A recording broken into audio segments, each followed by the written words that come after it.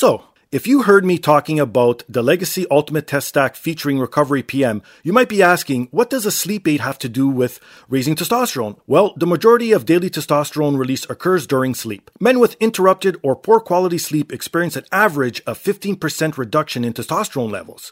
Add to the fact that after the age of 30, men experience an average testosterone decrease of about 1% per year. That's why Legacy developed a total testosterone complex that covers all three areas of optimal testosterone levels. Test X9 to naturally stimulate testosterone production, T-Assist to keep estrogen at bay and maintain liver health, and Recovery PM to promote quality REM sleep so your body can actually release the testosterone you're working so hard to increase. Recovery PM has a repeat customer rate of over 80%. That means 4 out of 5 users love it so much that they are coming back again and again. And now you can subscribe and save on all the products at LegacySups.com, so you never have to worry about running out. Try the Ultimate Test Stack for 30 days and feel the incredible difference for yourself. And because Legacy are friends of the show, you can save 10% off your entire order by using promo code THEPODCAST at LegacySups.com. That's LEGACYSUPPS.com. It's time to level up with Legacy.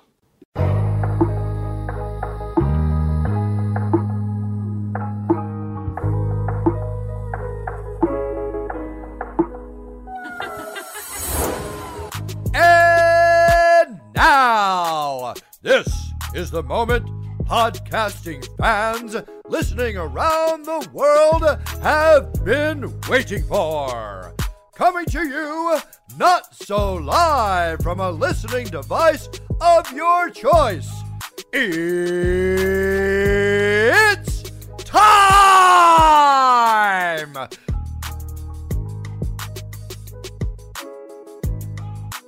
Podcasting out of this corner, a mixed martial talker, holding no professional record. He stands at 6 feet 1 1/2 inches tall, weighing in at whatever he feels like.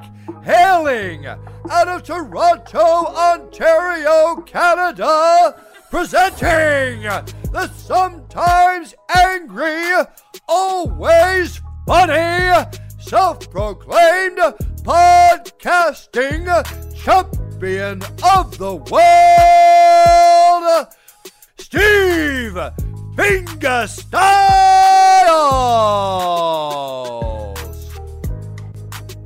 So, welcome to another rendition of the podcast. I am here once again, always again, and brought to you by First Row Collectibles.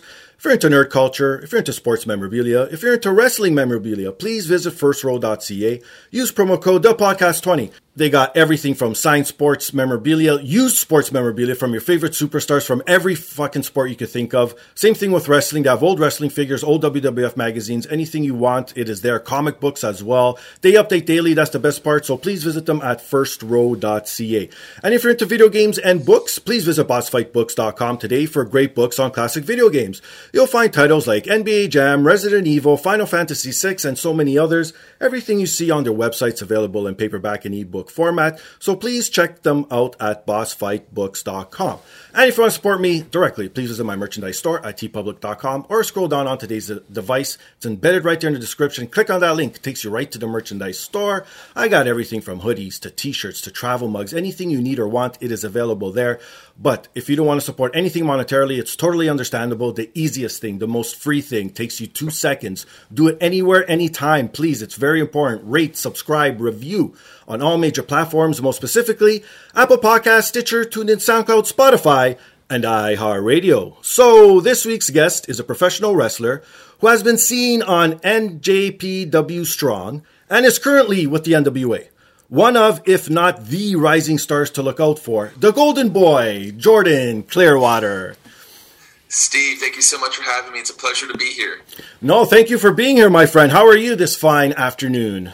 Oh, man, I am doing fantastic. You know, I cannot complain. We were chatting a bit before the show, right, and got to know each other a little bit, and just sharing the excitement coming with the restrictions ending and the show starting to pop up here and there, getting back in front of fans. So it is a good time to be a professional wrestler. Well, before we get into anything, because the same thing up here in Canada, if people don't know, I'm obviously Canadian, and our restrictions are starting to ease up too. You guys were first, now it's us, and we're seeing a good rate with the vaccination, all that. Cases are down, so it looks like stuff's finally going back to normal. And now our borders are starting to open up to even more increased business and for people who want to travel. Have you ever wrestled up here in Canada? Great question. That is such a great question. I'm so glad that you asked, because back in 2017, 2018, I was working for a promotion in Michigan, Port Huron, Michigan, called Blue Water Championship Wrestling. And so where we wrestled at like this hockey arena and then a smaller venue there, but you could actually see Canada, from the other side. And one of the days I went up with my family. I've been to Canada a couple of times. I've got relatives in Canada. Okay, perfect. Go up there, wrestle, and then do what any normal person does and throws their gear in the back and drives over to go get like lunch in Canada. So we did. Right. And it's funny. It was funny, Steve, because it was so easy going over to Canada. They said, come on over. Yeah, they said, come, I was like, hey, I don't have my passport. I just have my license. We just want to get lunch. Sure. So they let us over, and we drove around a little bit. Nice. And long story short, we tried to cross back over to the American side, and they said, why no passport? What is this? Bag in your trunk? Let's check this out. What are you doing here? Professional wrestler? Yeah, right. Okay. And I was like, oh, come on. You know what I mean? It should be the opposite way, I would think, but it wasn't. I mean, you guys were so welcome, and I would absolutely love to wrestle in Canada. I want to put it out there right now on this podcast that I will wrestle in Canada in this upcoming year, because I follow some promotions and I'm ready to get my feet wet. Perfect. Well, just in Ontario alone, we have a huge independent scene, as again, all the listeners know and people who follow me on socials. I go to the events every once in a while, and it's not only, this is what I love. I prefer now to watch an independent show versus one of the big 2 or 3 promotions out there live, because it's more of a concentrated audience where people know each other. It's a community. The wrestlers get to interact more with the fans. There's time to do all that sort of stuff. So all the behind stuff comes together beautifully. And at the other shows, it just feels, not that it's overproduced, but it feels like you're at, say, you're a typical basketball game or whatever. You're never going to meet those stars. They're reaches away. You know what I mean? Right. No, it's like going to see it's like going to see Wicked on Broadway versus going to see a small black box production. It's there's more intimacy, but the stories are there. That's what's the most amazing part to me was, when I got into professional wrestling, I didn't know that something existed called the Indies, or I didn't know that Ring of Honor existed, or that even New Japan existed.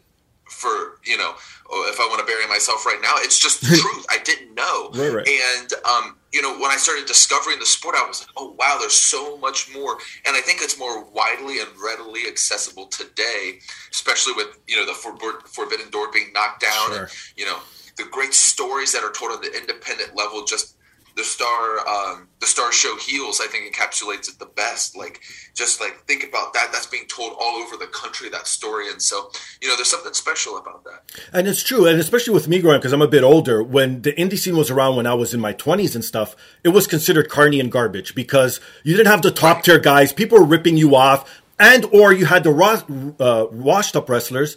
No offense to them, because they were coming in to get a paycheck, so I don't blame them. But they were depleted. You could tell they could barely walk to the ring. Half of them were still on substances and stuff, and it was just a shit show, so to speak. And then there was that turn, and now it's, oh my god, I friggin' love it. It's insane, man. There's so much good talent out there that's wrestling on the NWA or on New Japan that's still on the independent scene, right? And it's just amazing. These are the guys that you can see now for $20 a pop and go shake their hand and talk to them, and they're good, genuine people. But in the next 5 to 10 years, those are going to be the same people that are headlining, the all-star games of professional wrestling. And so, it's very humble to be able to have that kind of that grassroots marketing effect on people with the independent scene. And so I agree with you. It's such a special place to be able to enjoy the sport outside of, paying $100 a ticket to sit in the nosebleeds and, right? Buy the collector's cups. Yeah, no kidding. And in turn, it helps the promotions too moving forward with all these indie stars, because there's so many people who are just indie fans. And then they see this person, for example, someone like you in your early 20s, just getting your start in the industry, right? And they follow your career all the way up. And then when you finally get to the big scene, you're like, oh my God, I used to watch that guy at a gym with 50 people. I feel proud watching him now, right? Right. And I think it's a part of what we miss in professional wrestling today. Right. Like, there's nothing wrong with the major promotions. They do. Of course. They are the best at what they do. There's a reason that we all strive to be there. But thank you. At the same time, like, we're not cookie cutter, and that journey is what develops us, and that journey is what develops our fan base. We might not be bringing thousands to the tens of millions that are watching WWE, but that there's something about that journey that carries over that I think we miss a lot of times in professional wrestling today. That struggle, yes. That fight every day in, day out, busting your body night in and night out for $20, in front of 10, 15 people. Yeah, no kidding, most definitely. Well, speaking of cookie cutter, what makes you stand out then amongst all this indie talent that's out there right now? That's the $1 million question, right? I mean, that's the $1 million question for any professional wrestler. Because exactly. If you can answer that question, then you're the best. I mean, you will be at the WWE. I say that all the time. Right. I say, I'll have a guy that's younger than me that comes in that might have a bad match or that might be going over some things too much in their head, and sure. and I'm still young, but I say, shoot, brother, if we had it all figured out, we would all be at the WWE. We'd be at AEW, whatever. Sure. But I think to answer your question more specifically is the specific style that I bring to the table and the character, even more specifically in the style that I bring to the table.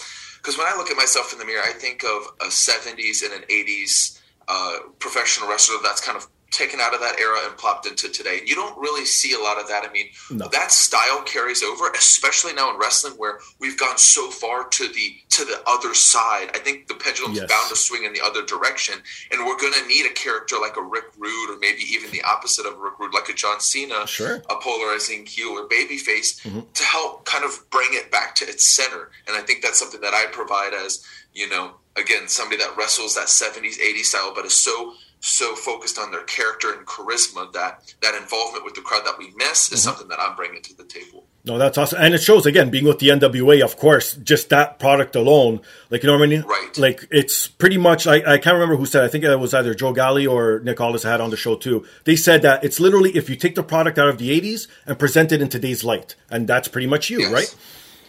Exactly. And I think that's what makes the fit with me and NWA so good, because I'm really discovering out who the Golden Boy is at the NWA. Sure. I've had a great journey to develop the professional wrestler inside of me, but now it's time to figure out who the Golden Boy really is, and like, how does he portray himself on camera, which is way more entertaining than somebody going out there and doing a couple tackles, hip tosses, and shooting stars presses. You know what I mean? Yeah. Anybody can do moves. Steve, you and I could go in there and run a match if we wanted to. I'd be more than happy to. Heck, it'd be a good time. But, it's the characters that's what makes people watch wrestling. Leave the other stuff to MMA, in my opinion. They do that so well.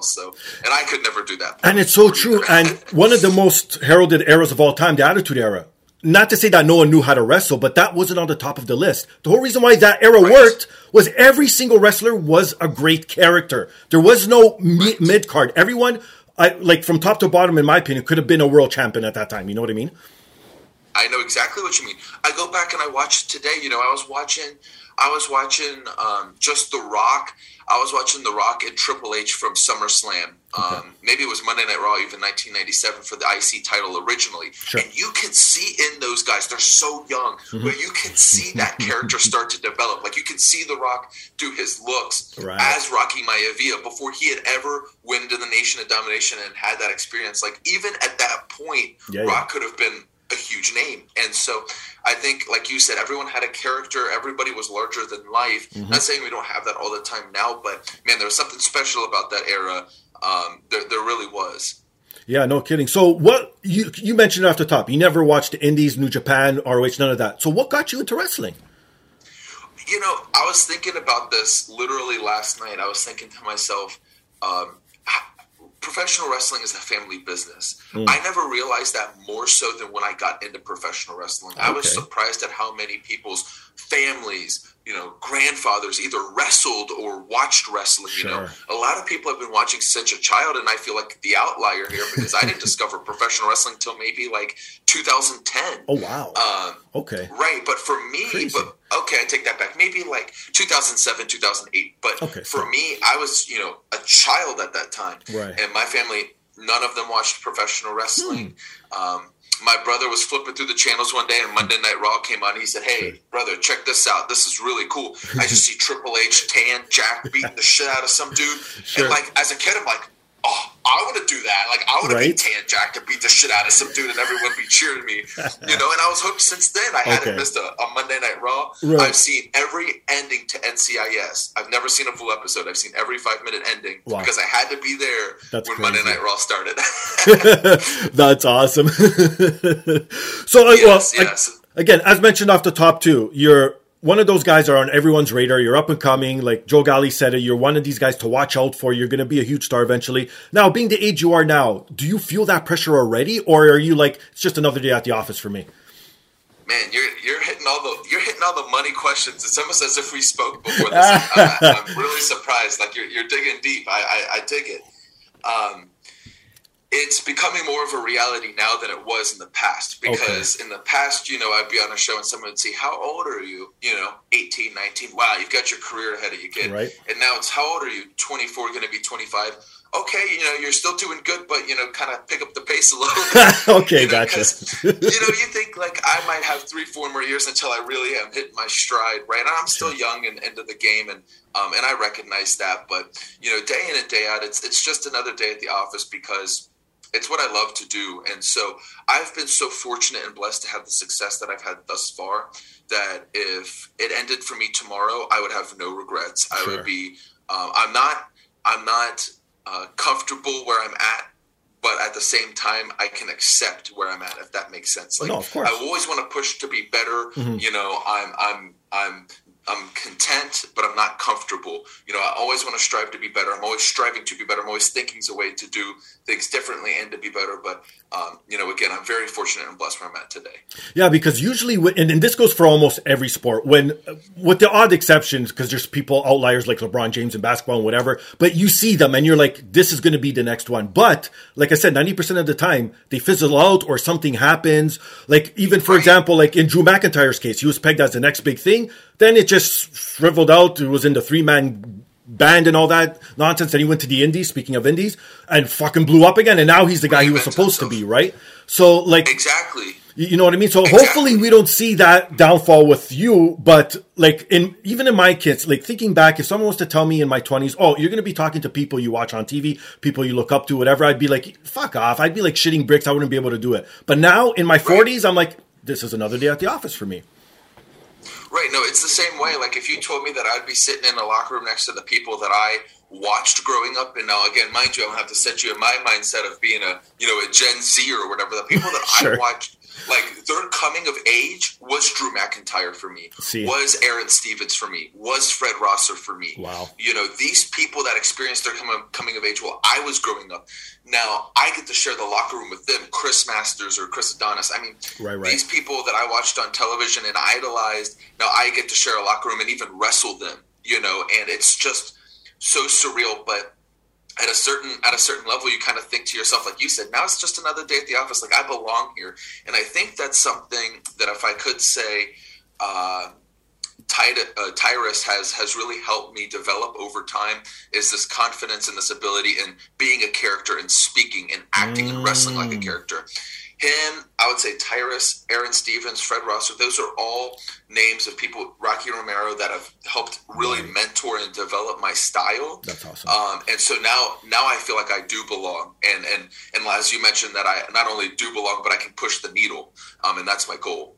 Oh, that's cool. That's cool. So how about again, being young and all that, I don't know how it is, because me growing up, everyone was about superstition and rituals. Do you have any pre-match rituals or superstitions that you have to do or whatnot?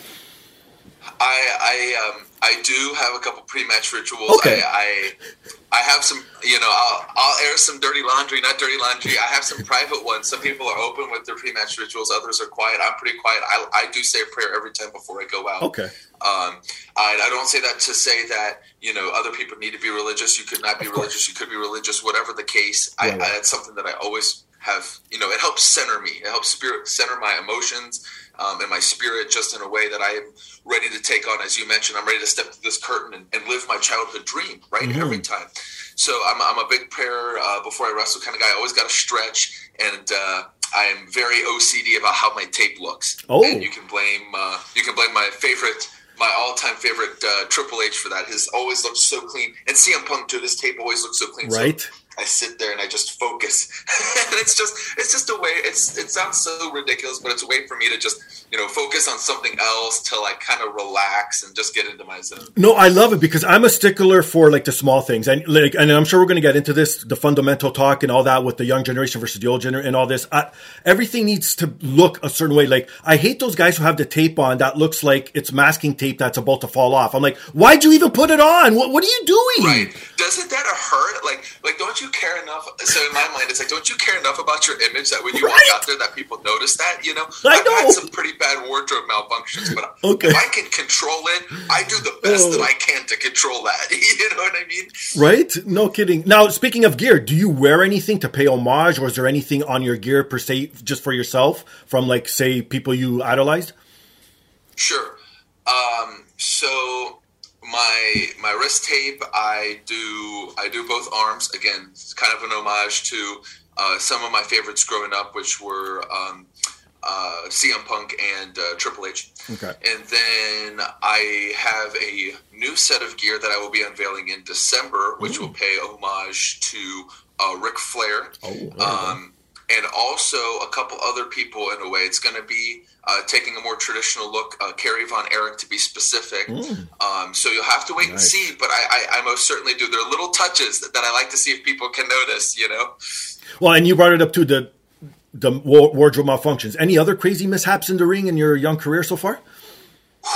Man, I've had my first match, the boots that I was given didn't fit on my feet, so we duct taped them to my legs. What? That was a bad one. yeah.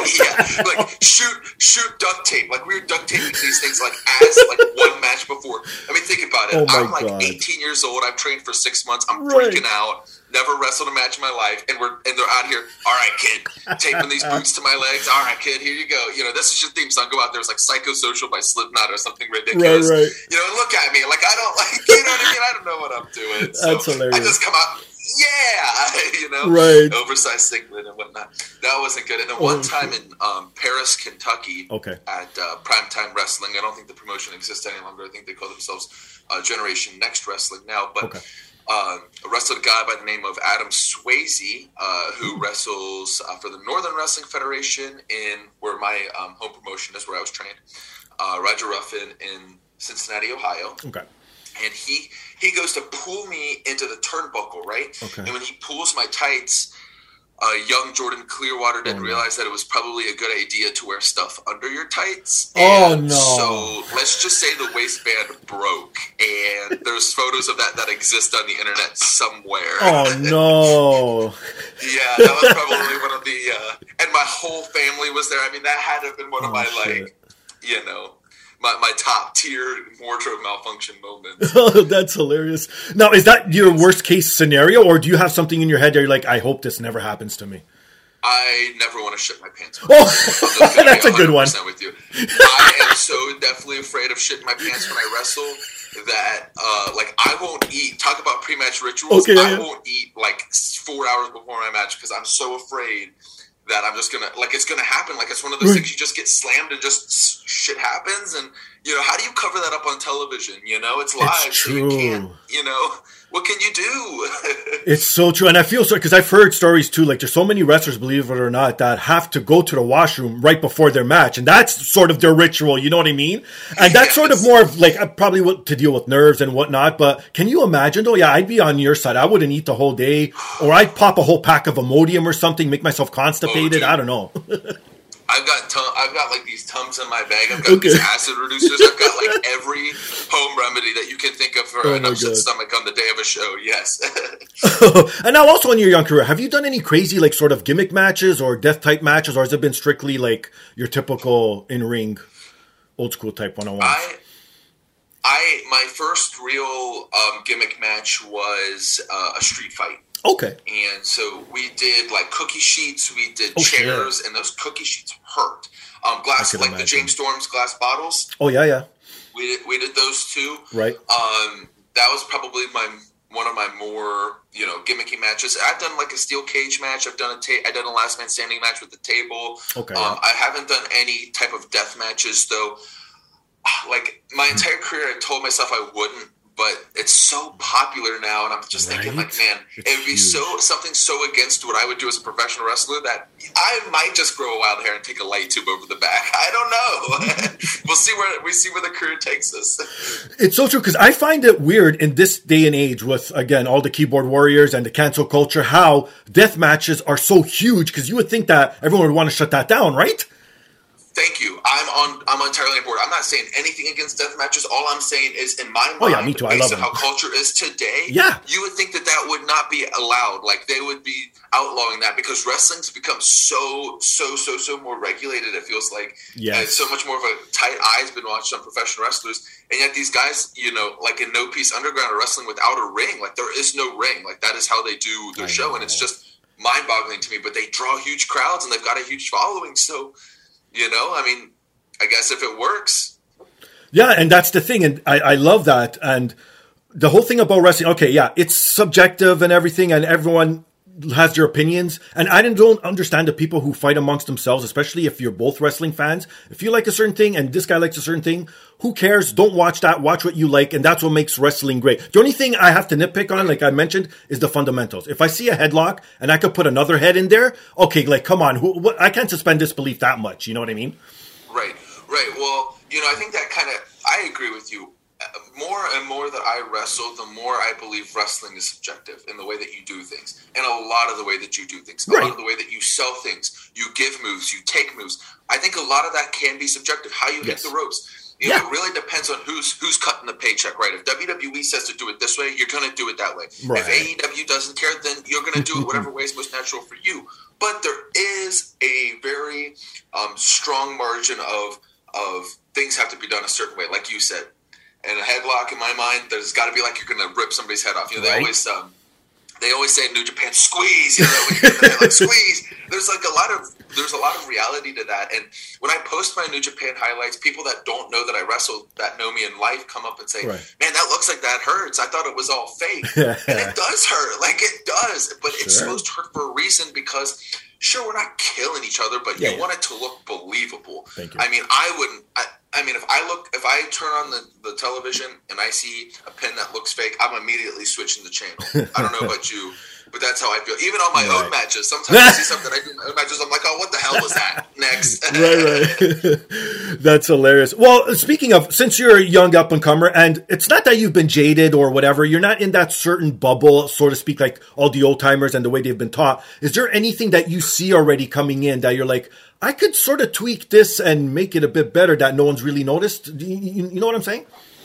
Yes, there are a ton of things that I do in matches that, again, fans will ask me about if I was trained to do that or if I did that before in the past, and the answer is no. So I'll give you a great example. When I'm shooting off a bigger guy, I naturally tend to drop to a knee. Even though I'm a bigger guy, I don't know that it makes sense for me to make myself smaller, but in my mind, if I'm whipping somebody 20 foot across the ring, I need as much leverage as I can get. So especially if they're as tall as me or bigger than me, I might drop to a knee to get more leverage, right?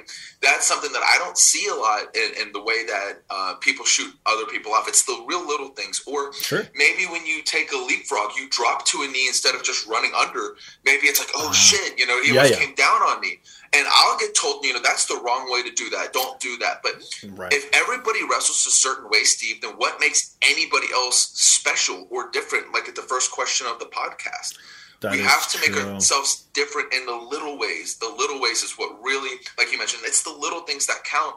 And if I can do something, you're like, oh, that was a different way to do that, then maybe you like me a bit more, or maybe you'll watch me next time or something like that. Yeah, it's true. And again, everything, and it's funny because my generation is sort of stuck in the middle between like your generation and the old timers generation. So I see both sides of you. Like even last week I had Les Thatcher on and he was going on and on again about fundamentals and everything and how in his opinion, he sees that every promotion still looks the same. And you just brought up a good point. Well, how are you supposed to keep those fundamentals and be different at the same time? Like you got to give a little, and that goes for both. Like you can't have a match, and I agree, and from Les's again opinion as well, you can't have guys flying over the rope every fucking second move. Like that doesn't make sense. Every second. Thank you. And I think Les Thatcher, Les and I've met a couple times. Okay. But I've never had a chance to train under Les because Les's school was rival, or at least across the street, basically from where I trained. Oh wow! Okay. In the HWA, so you have people out of the HWA like John Moxley and Cody Hawk, and NWF. You had people like Carl Anderson, Abyss, and stuff like that. So very, very similar background, though, and I can respect Les's opinion because I agree with him. Like Randy Orton posted, what was it, a couple years ago now, where he just posted dive, ... Yes. It was this big controversy in professional wrestling. You know, half of the side were like, screw Randy, he doesn't know what he's talking about. The other half were like, yeah.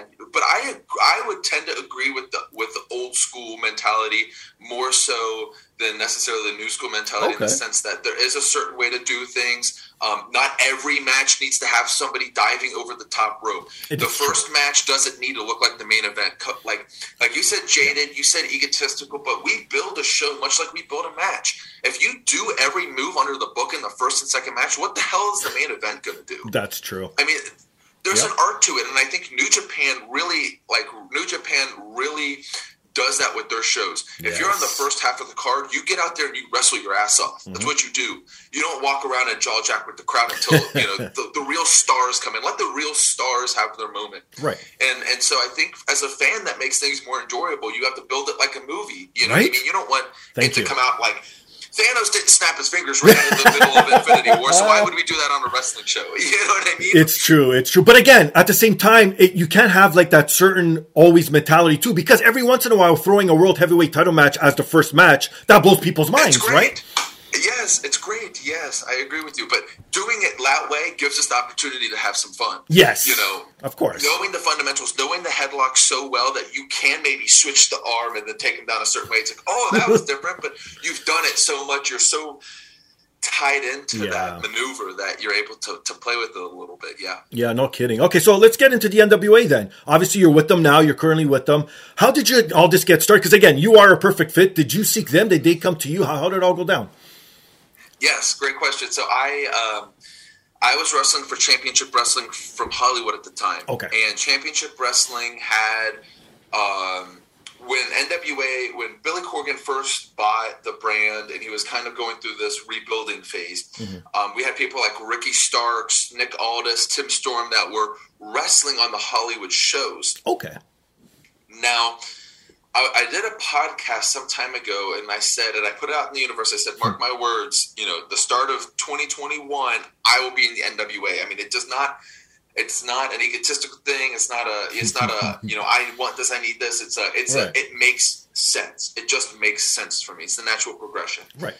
So I put it out in the universe, and so help me God, one random day, Dave Marquez calls me while I'm sitting in the Starbucks drive-thru, and he says, hey, can you wrestle Nick Aldis tomorrow night for a pre-show match? It might not even be televised. We just need to kind of get things in order, right place at the right time, in my opinion. Yep.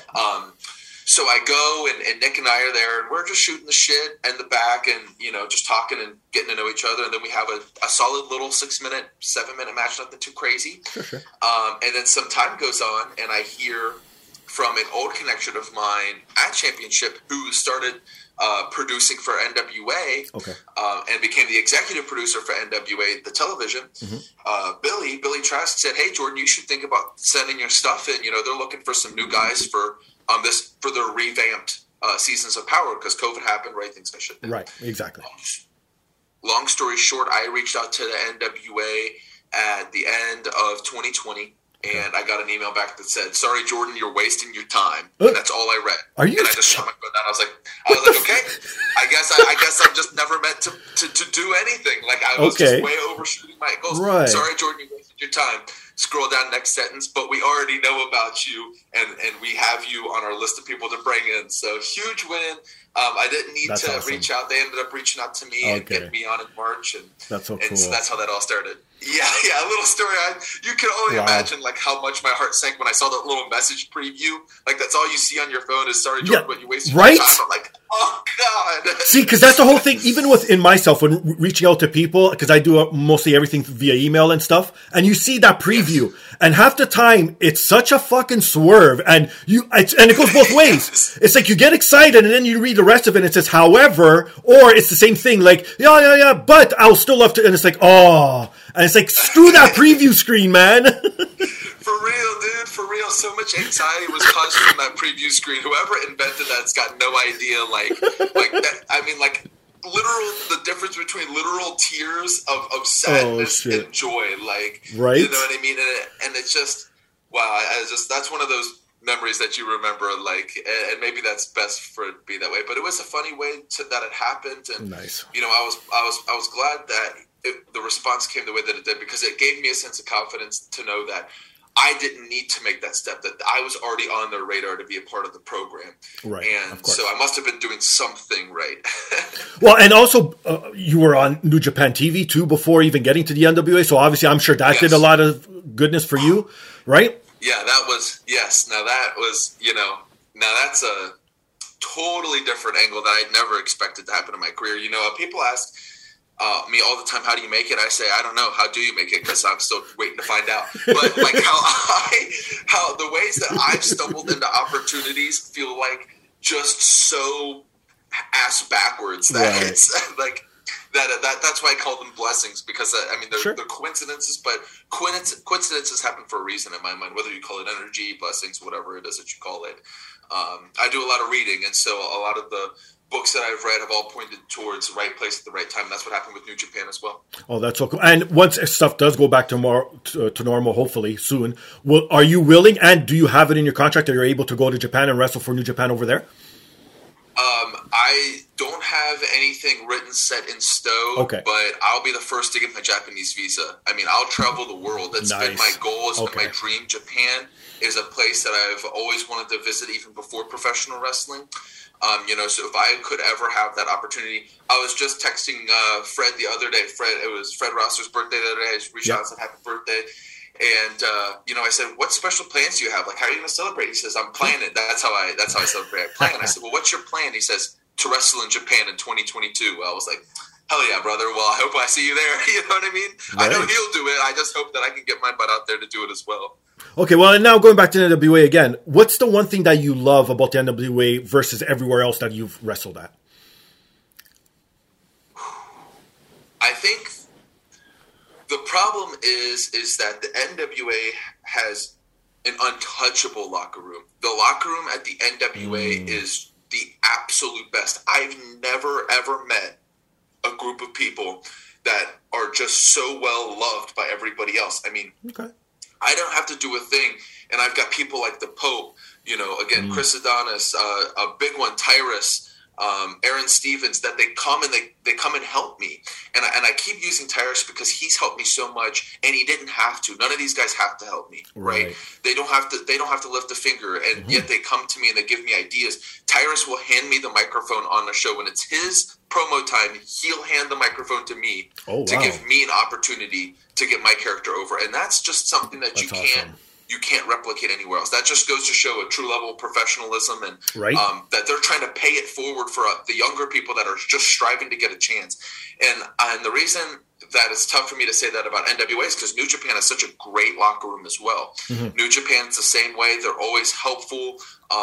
They're always willing to give me time and to like work on my craft in front of people. So, New Japan's got that as well. But one thing that NWA does is, again, that promo time, that live studio audience reaction. Yes. They really give me that opportunity to have what Aaron likes to call live rounds. And I don't get that often. And I get that at NWA.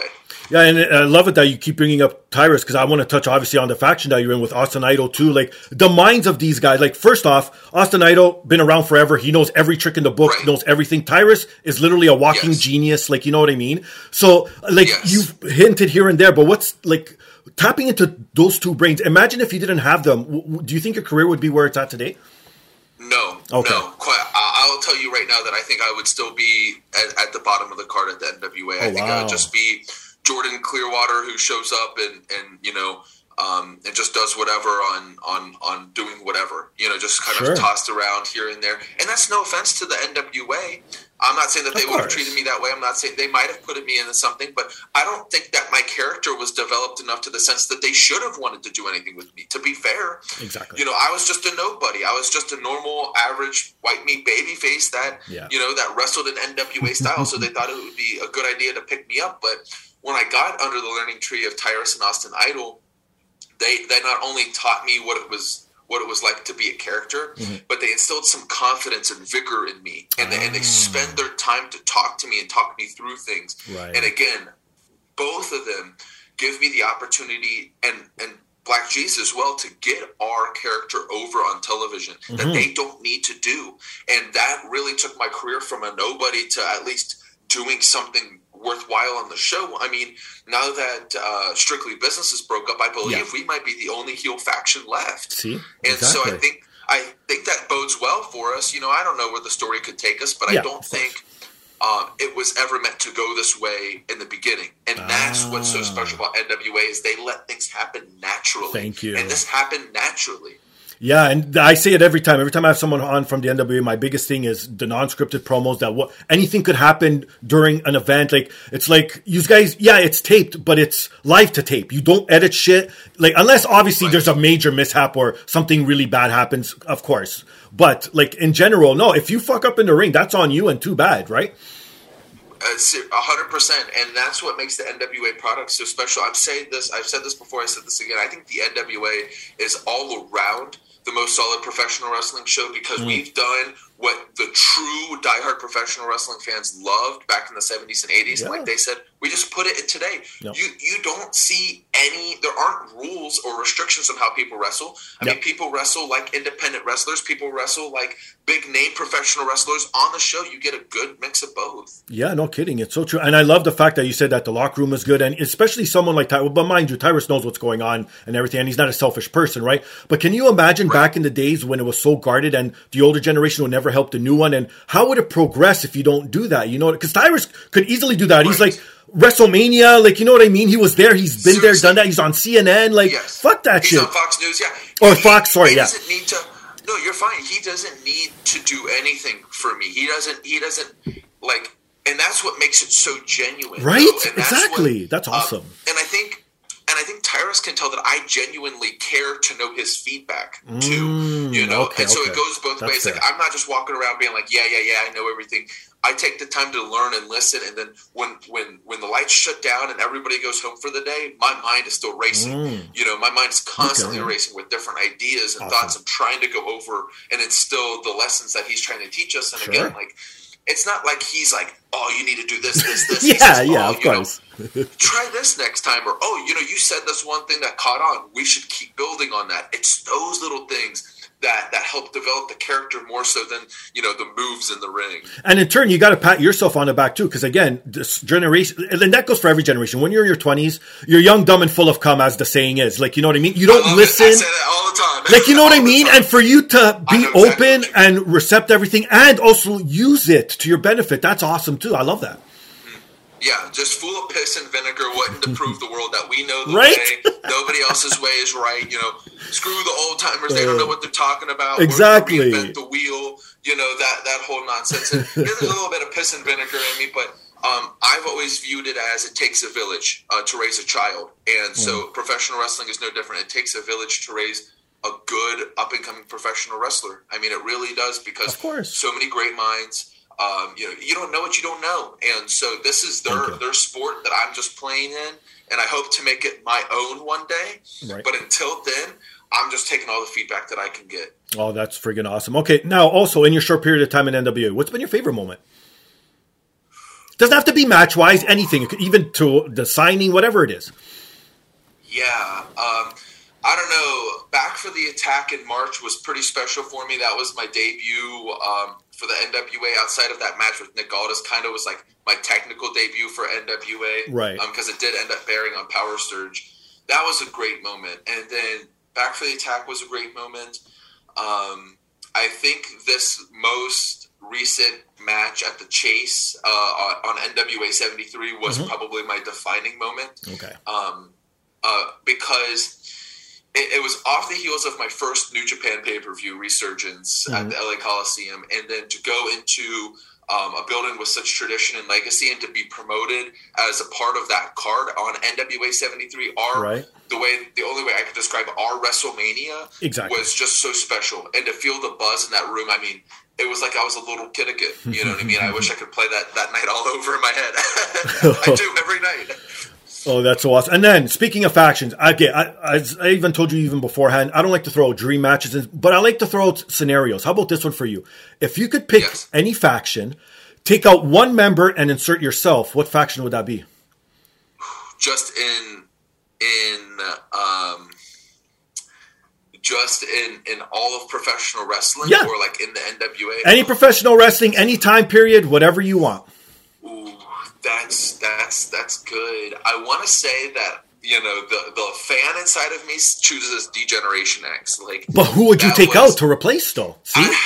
I'd have to. That's tough. I'd have to take out my favorite H because I feel like it would be weird if there was just two big dudes. Okay, you know what I mean? Like, he's bigger than I am by like 40 pounds, but still, like, two big tall dudes. Like, I think that the dichotomy of having the smaller young Shawn Michaels and the larger Triple H, like, it just works Makes so sense. well. And so I'd have to take my boy out of it, even though he started it. So. But, you know, a funny one, I'll give you two, because a funny one I think that I would do really well in is the Spirit Squad. Oh! I think I would do really well in the Spirit Squad. You know what? The blonde hair, I was going to say, I see it. I could pull that off. You name anybody in the Spirit Squad, pull them out, pull me in. It would be like it would be like the same thing. You would never know the difference. See, mine is easy. Mine, I didn't even have to think about, again, obviously not being a wrestler myself, I would take out Vincent and be part of the NWO. Oh, just stand in the background, have my arms folded, enjoy the tomfoolery that's going around me, and just go for the ride. Man, if only I had like a split more second. I like that one. Right? I like that one because in both instances, I'm bumping my ass off. So I don't know if I did that one good for me. Oh, that's hilarious. And okay, how about this? How about any old if you had the power to snap your fingers, what old promotion would you bring back to life?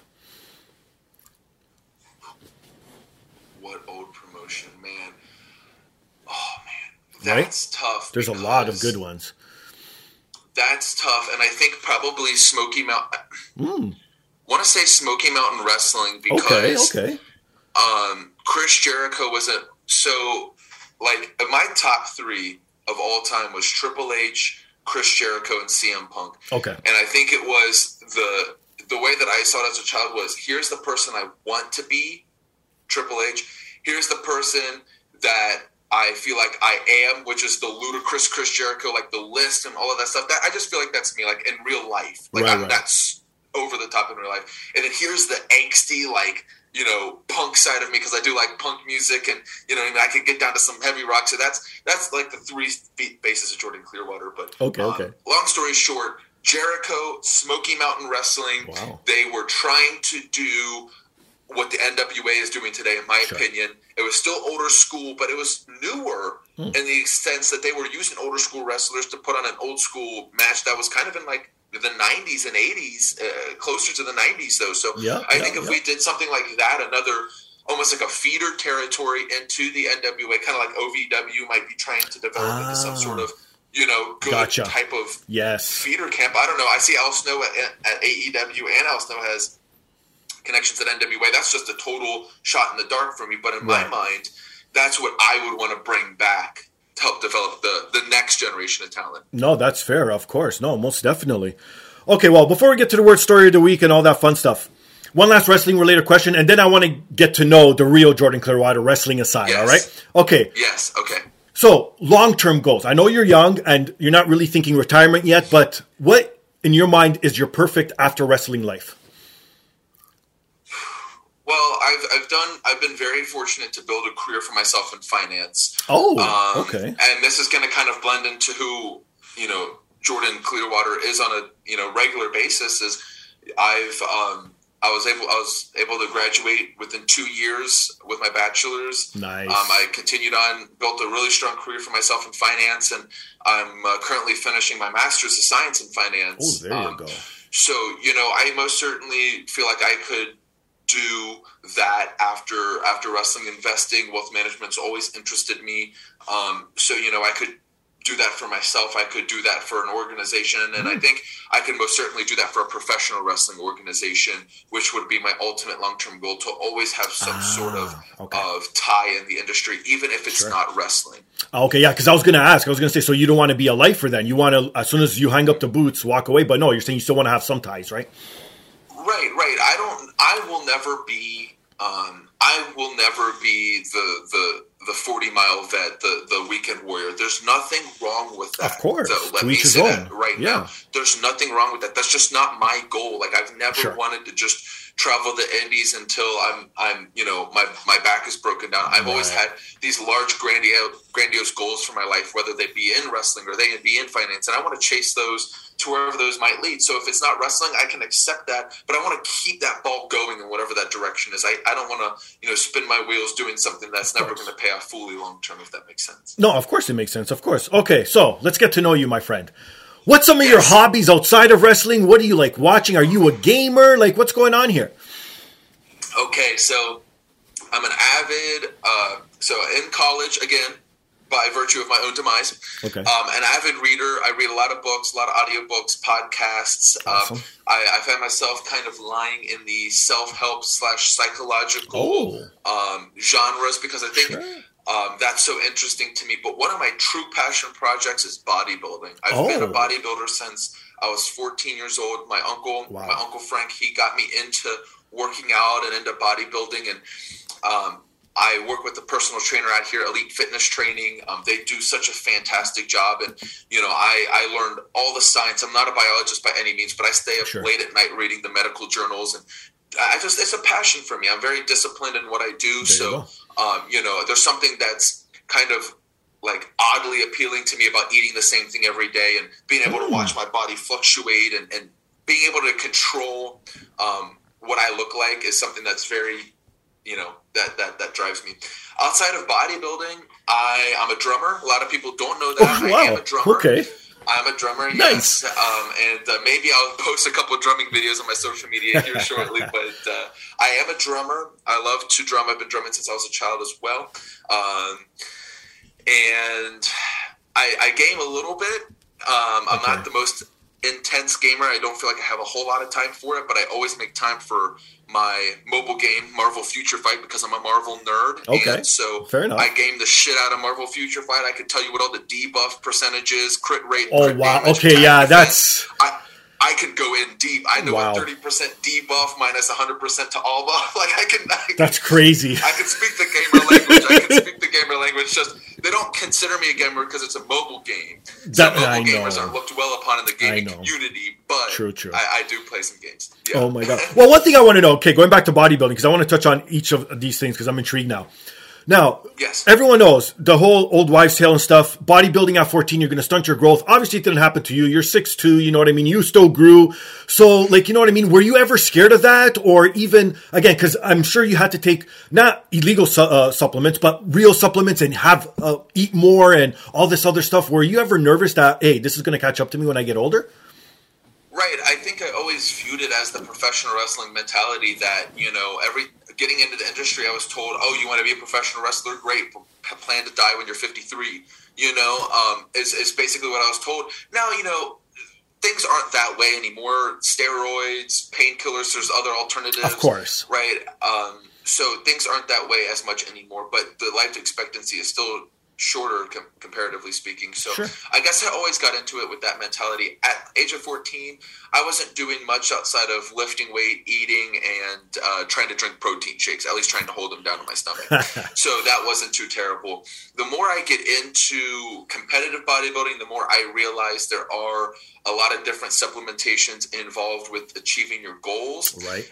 Some I'm willing to do, others I'm willing not to do for that same reason. Yeah, no, that makes total sense. Yeah, so and that's part of the reason why I read the medical journals. If I can make an independent decision that this is going to be good for my body more than it would be bad, then I would be apt to take the supplement. But if I've reached a decision that it's more harm than it does good, or it's just a diet fad, then I'm not going to take it. I think at the end of the day, the main protein supplement or the main supplements I take is protein and creatine because they're the most well studied. So that's just me. I'm more of a science buff and kind of like that. No, and again, nowadays you have to be. You can't. And again, it's not the olden days because actually you could do your research. Whereas someone before hey, take this, it's good for you, and you would take it, right? But nowadays, exactly. You have to do your due diligence because you don't know what you're putting in your body, and it will eventually catch up to you. No one is Superman forever, right? Right. You think about how things affect your body on a micro scale. Like when you take a supplement that affects your signaling and your genes, think about that's a ripple effect that happens across your entire body. People don't understand that. Yeah. And then steroids, for example. So imagine taking something that small. Now, if you took a steroid, it carpet bombs your entire system is the way that I imagine it. Okay. Yeah. And it's just, you're having this done trillions of times over, cancer, heart attack, cardiovascular disease. It's just, it's a scary cycle to get yourself into. You have to be really careful. Yeah. Now, drumming, how did this come about? Are you do you love rock music, and are you a certified? Okay, so nice rock. So do you go all out? Do you dress up and go all fucking crazy and shit, or are you just one of those? Dude, I pour sweat, man. I take my shirt. I'm one of those that take my shirt off. I'm pouring in sweat. I'm kicking pads, dude. I freaking make it into a workout. I love it. I love it so much. It's a great way to get my emotion out, my anger. I love rock. True. I could jam out to some Linkin Park, Breaking Benjamin, Sting. Okay. I can jam out to some punk rock. Name a couple punk rock bands. I'm getting down to Story So Far. You know what I mean? Taking Back Sunday, The Used. I mean, Angels and Airwaves. You name it, and then I'll go crazy, man. I'll get on some Taylor Swift. I'll get on some Vanessa Carlton. I'll get on some Maroon 5. Why not? I get on some The Fray, Goo Goo Dolls, you name it, dude. I go all over the spectrum. Rock to soft rock to freaking pop. I love to get down. Now, would you want to be your wrestling gimmick as a drummer? How about that? That would be fun. I feel like, man, so I will say that this most recent Halloween, I did get to live my wrestling gimmick as a drummer. Okay. On Championship Wrestling from Hollywood. I dressed up as a skeleton, and I played a cajon, which is the little drum that you sit on and you hit. Gotcha, yeah.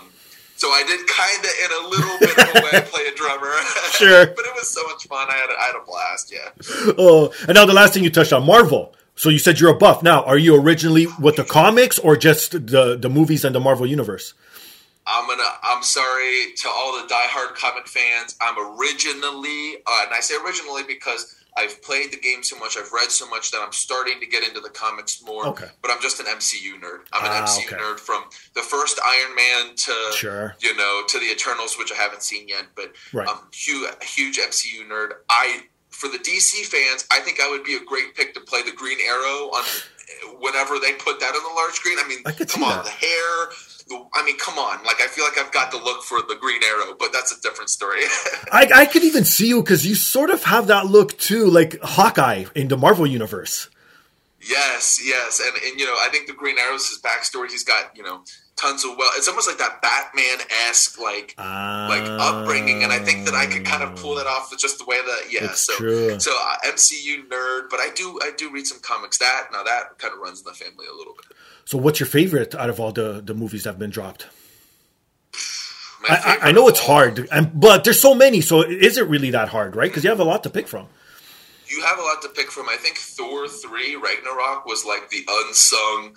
It's the unsung comedy of of Marvel because you can just put it on. It's so hilarious. It's just like an easy watch. You know what I mean? It's a very lighthearted movie. Sure. Obviously, Infinity War and Endgame are just the best culminations to the series. Yeah.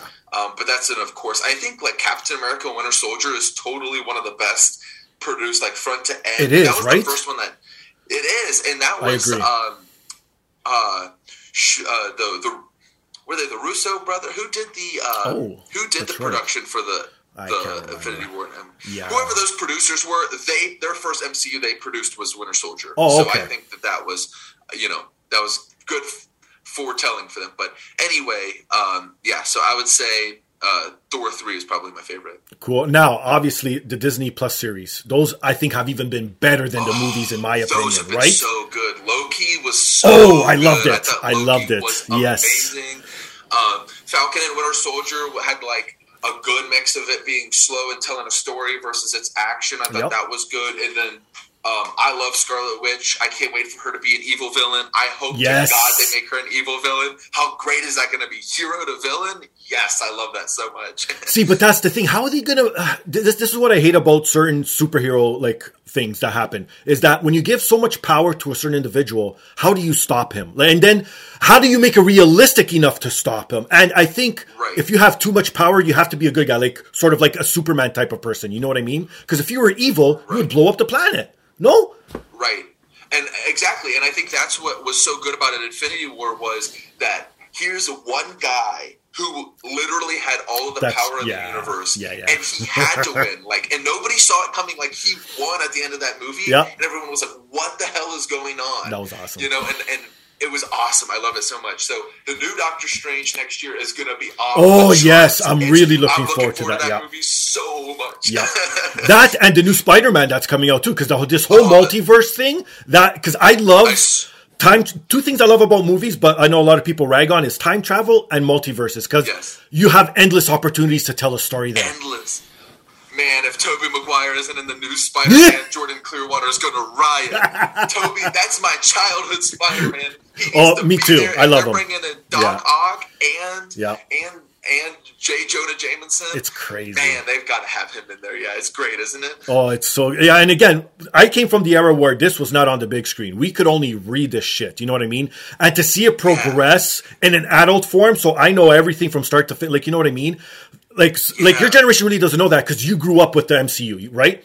Whereas I was already an adult when it started to get established. Because before we had the shitty Daredevil movies, you know what I mean? The shitty Incredible Hulks before it became part of the MCU, right? So we're just another Marvel. And then we got to see the ball rolling and and now Marvel is this fucking multi-billion-dollar conglomerate and it's taking over the world. You know what I mean? It's mind-boggling. Right. It's crazy. Isn't it? The best thing that I can draw it akin to is this is our generation's Star Trek, or this is our generation's Lord of the Rings. I could see that same phenomenon where it's such a huge following. I don't know if people in 50 years will still have that following with Marvel like we used to. They might look at it like we looked at Star Trek or Lord of the Rings, but man, I just think it's the hot thing for this generation. And like you said, you guys have waited so long to see it. And for us, we're discovering something entirely new. And it's being presented to us in such a phenomenal format. You know what I mean? We're spoiled. That's true. That is true. All right. You ready for the worst story of the week, my friend? All right. Okay. So this week's story comes from, actually, in the UK. Now, being younger, you could attest to this. Do people even use cursive anymore? Does that even taught in school anymore? What's going on?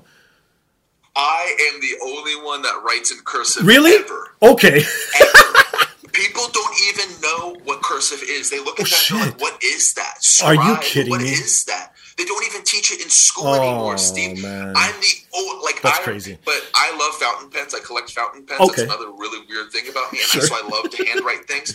That's just me. Again, makes sense. I'm a 7-year-old trapped in a 24-year-old's body. I go to bed at 9 p.m. Okay, I'm totally that's totally me. I was up this morning. I get it. Making coffee like a normal old person. So go ahead. I'm sorry. No, I'm the exact same way too. I tell my wife all the time the era I should have been up in my prime would have been the 50s. I would have friggin' been a multimillionaire. I would have thrived so much. It's just, I don't know. It's just weird. So I totally get the old soul thing. Trust me. Yes. So, again, like I said, this week's story comes from the UK, where a 67-year-old man was down on his luck and had nothing to lose, so he put in his mind that he was going to rob banks. At 67. Okay? The Squid Games? Right? So, and here's the fucked up thing. He was successful the first 2 times. So he tried to rob 3 banks. First 2 times he was successful. So what does anyone do? You get an ego. Oh, I haven't got caught. I could do this forever, right? Right. So he went to the 3rd bank, and that's where led to him getting caught. So he gets there, and he hands, this is where the cursive comes into effect. He hands a handwritten note to the teller. Like you said, the teller was so young, couldn't understand what the note said. So she wasn't scared, obviously. She's just looking at the man or whatever. And then he's with, pretending he has a gun or whatever. And he's like, read. And she's like, I don't understand this. Like, what are you trying to tell me? And then after he just yelled at her, because I guess he was fed up. You don't want to get caught. Then he's scared. He's like, I got a gun. Give me all your money. This plexiglass isn't going to save you, whatever. And then she gave him the money. But obviously he was being filmed, right, at the time. And then he spoke and whatever. He broke character. And he wasn't in and out as fast, I guess, as before. And now he was starting to get noticed because the word was out. You know what I mean? How many banks are there in a town, right? So this is how this man got caught, because someone didn't understand cursive. How crazy is that? Wow. That is so crazy, but thank God I wasn't in that lady's shoes, because I would have read that and take off running. Like, right? How crazy is that? That's insane. I can't get over that, brother. Man, the best way is that he did himself in by doing the old school method, man. Like, right? That's how he did himself in. Like, I would have printed these letters with the old school, the F. Give me all your money, written in all these random shapes and colors and stuff. That's me. That's what I would have done. See, but I don't understand these. Again, I have to admit, as a kid, your mind wanders. You always have these what if situations. You and your boys are hanging out. You're like, what would we do to make money easy? Oh, we could rob a Brinks truck or something. And then you start going on with the ideas. Right. You know what I mean? Like stupid kids. And then you find out you can never do this because A, you're not smart enough, and B, you could never get away because these people are professionals. They're trained to take people down, right? But even nowadays, it's like technology's so far advanced. Everyone's monitored. What makes it go through someone's mind to think you could get away? Unless it's an inside job. I think that's the only way you could do it now, right? Dude, I don't even, and even the inside jobs, I think of finance, for example, all of the people that get caught with insider trading or embezzlement and stuff like that. Yes. You would think that there's so much information, they would know before it ever took place, really, who the person that could be at fault is. That's how smart machine learning is now. So, if anything, dude, they take photos of your license plate when you run red lights, brother. Right? How are you going to be able to find? I don't know. That blows my mind. Yeah, too. times have changed. Even with ads in our phones, you're talking about McDonald's. Next thing you know, you're going through Instagram, you see an ad for McDonald's. It's like, what the hell? Right. Now, that's a little creepy. I'm waiting for the time that they pay us for our information. I believe that they, I hope that they should or something. I don't know. With the whole Apple thing, them saying, oh, don't track this, I don't know. I guess it's crazy. It's crazy. We're the new commodity, human beings are. It's information is. But anyway, it's insane, dude. I don't know. I can't imagine somebody have the balls to actually rob a bank. Right? That's way beyond me, brother. Nah, me I too. can barely even, I don't know. I can barely even leave my door unlocked at night. I know. I'm the same way. I totally get it. Well, Jordan, thanks a bunch for coming aboard. Really appreciate it, my friend. Plug your shit. Anything you want to promote, floor is all yours. Go for it. I would just say it's at Clear Like Water 1 on all social media platforms if you would like to follow me. Smart. You can grab my Jordan Clearwater t-shirt on newjapanshop.com. And then more importantly than supporting me, I ask that you support the show, because if it wasn't for people like Steve, we wouldn't have a medium to talk about us, to share our stories, to share our craft. So please, please, please share, subscribe, and rate. I know that I will. That's awesome. So thank you guys for listening, man. This was a blast. I absolutely love to do this again. Oh, no, most definitely. I'll definitely have you on again. No questions asked. The door is always open. My forbidden door is always open, so don't worry about it. And for myself, you can find me on Instagram and Twitter under Finga Siles. You can follow the podcast on Twitter, The Podcast DAP. Email us your thoughts, suggestions, comments, anything you want to get off your chest at thepodcastdap@gmail.com. Please rewind to the top of the show. Support those fine sponsors, because if it helps them out, most definitely helps me out. And obviously, you guys all know my newest sponsor, Legacy Sports Nutrition. Go support them. Obviously, Nick Aldis is the founder at LegacySups.com. Use promo code ThePodcast for 10% off. You got everything there for your everyday needs, for supplements, for CBD, anything you want. It is there, and it's tried, tested, and true. So please support all that fun stuff. That is awesome. One last question before I let you go. Yes, sir. You're into MMA, are you not? Yes. Okay. I've heard in the rumblings that you've trained at Black House MMA. Is this true? This is true. Okay, so now there you go. Here's the opening for our next podcast then, because I need to know all kinds of stuff, my friend. Exactly. Let me just say this, that Blake Bulletproof Troop and I have trained in the world-famous Black House MMA gym. There is footage on YouTube. Ooh. There is a match that this all culminated to recently. Nice. That is available for purchase on Fight TV. Jordan Clearwater versus Blake Bulletproof Troop. And his debut professional wrestling match, him coming from the MMA background, me coming from the professional wrestling background. So awesome. For next time, there's a whole story that involves this. I'd love to share it with you. Yes. Sounds good. And on that note, he's Jordan. I'm Steve. This is the podcast. Peace.